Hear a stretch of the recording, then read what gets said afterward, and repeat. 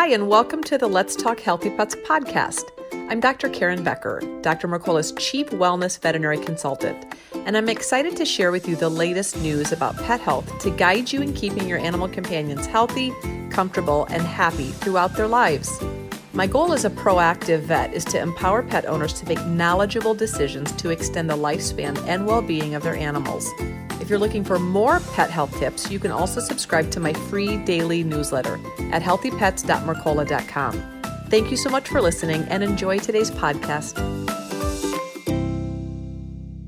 Hi, I'm Dr. Karen Becker, and Hugh has nominated Christine Lovelady for a Game Changer Award. And Christine is joining us today to share with us more about the great work that she's doing. So thank you, Christine, for joining us, and congratulations on your Game Changer nomination. Thank you.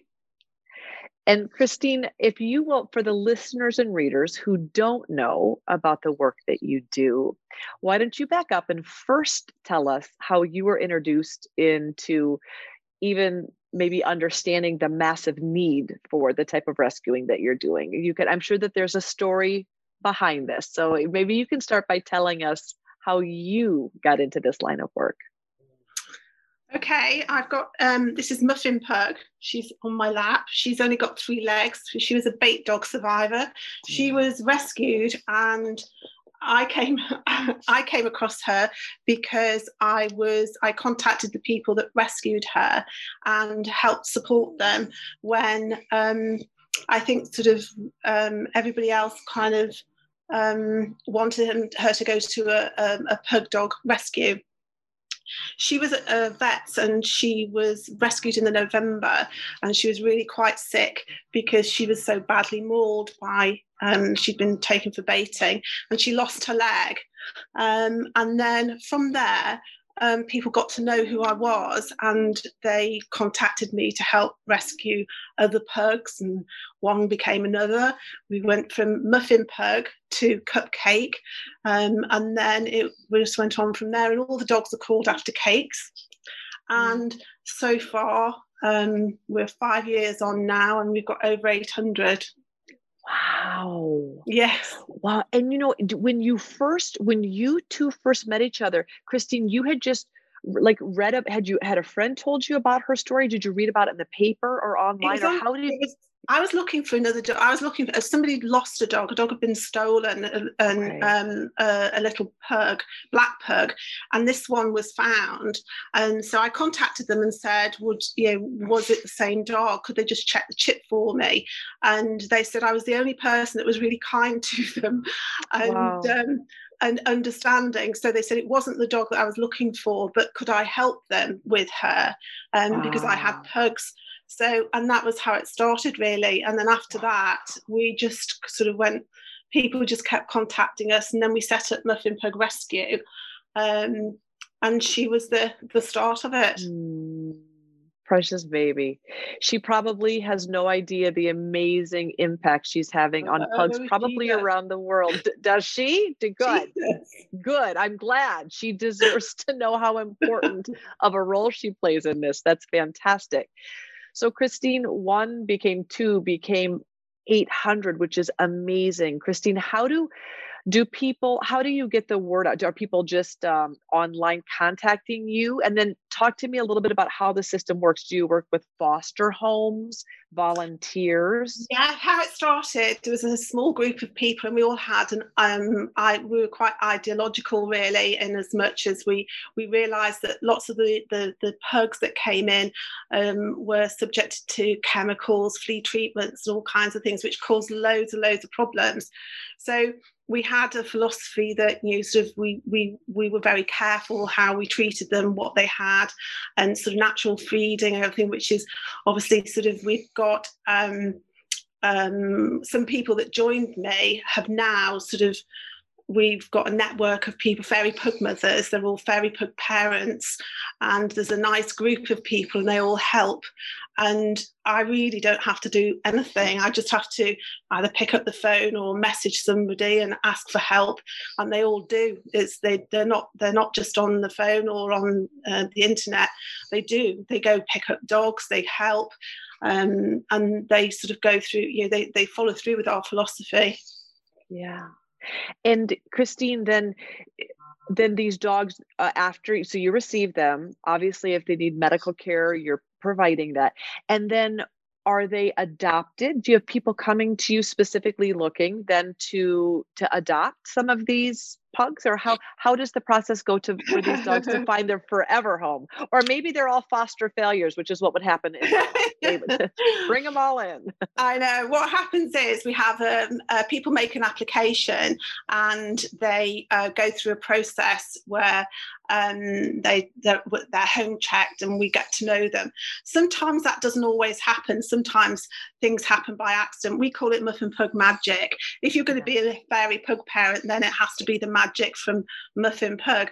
And it was funny because we have a lovely group of people, a group of adopters, and they say that if they get a phone call from me or it's no ID, then be careful, because you're going to end up with a pug or a French bulldog, because that's how it happens. It just sort of, you know.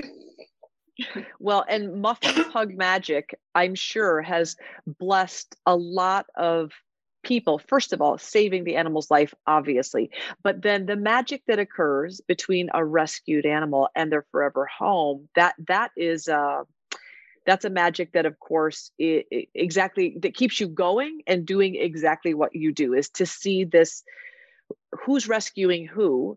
And the magic that happens in that family unit, I'm sure, gets you out of bed every day, excited to be able to continue doing this really important work. Christine, what do you love most? I'm sure that looking back, this is not what you thought maybe your passion. You didn't know that this was your passion, but when you get up in the morning, what do you love most about Muffin Pug magic? I think it's the people that make it all happen. I couldn't do it all on my own, and I'm not really. I prefer the dogs to the people, but the people that we have are just amazing, absolutely amazing, because we all have a common love of the dogs. And as you say, who rescues who? We've got sort of, you know, it is just amazing. It really is truly amazing, and we've got so many people now who support us and support and help all dogs in the UK, but not only that, those abroad. We've rescued in Egypt and Bulgaria, Bosnia, China. It's just amazing. And they know that if they contact us, then we'll make it happen.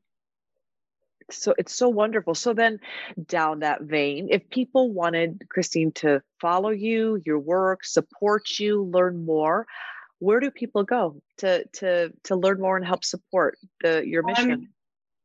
Well, we've got a massive following on Facebook. Well, I say massive, I mean, it's not millions, it's thousands, I suppose, but there's a core group there that they all do something.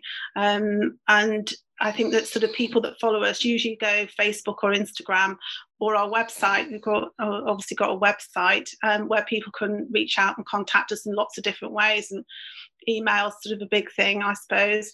But as we've grown, it's really hard to keep on top. So we've got some amazing people working like mad behind the scenes, contacting people and, you know, sort of asking for help or accepting help. And it is that magical team of super committed, ultra passionate volunteers that makes the entire thing not just start in motion, but then to keep it going. So I understand those invaluable blessed angels behind the scenes that are equally as passionate about bringing your mission forward. It's wonderful. Christine, if you could, after all that you've learned through your serendipitous discovery of helping animals really at this point worldwide, if the world could know one thing from your perspective, what would it be? I think just to be kind, be kind to each other, because a lot of the time it's really hard in rescue because everyone's dashing about and hurrying, rushing. But just be kind and remember that sort of people have got other things going on, and Facebook and the internet and everything else is really difficult.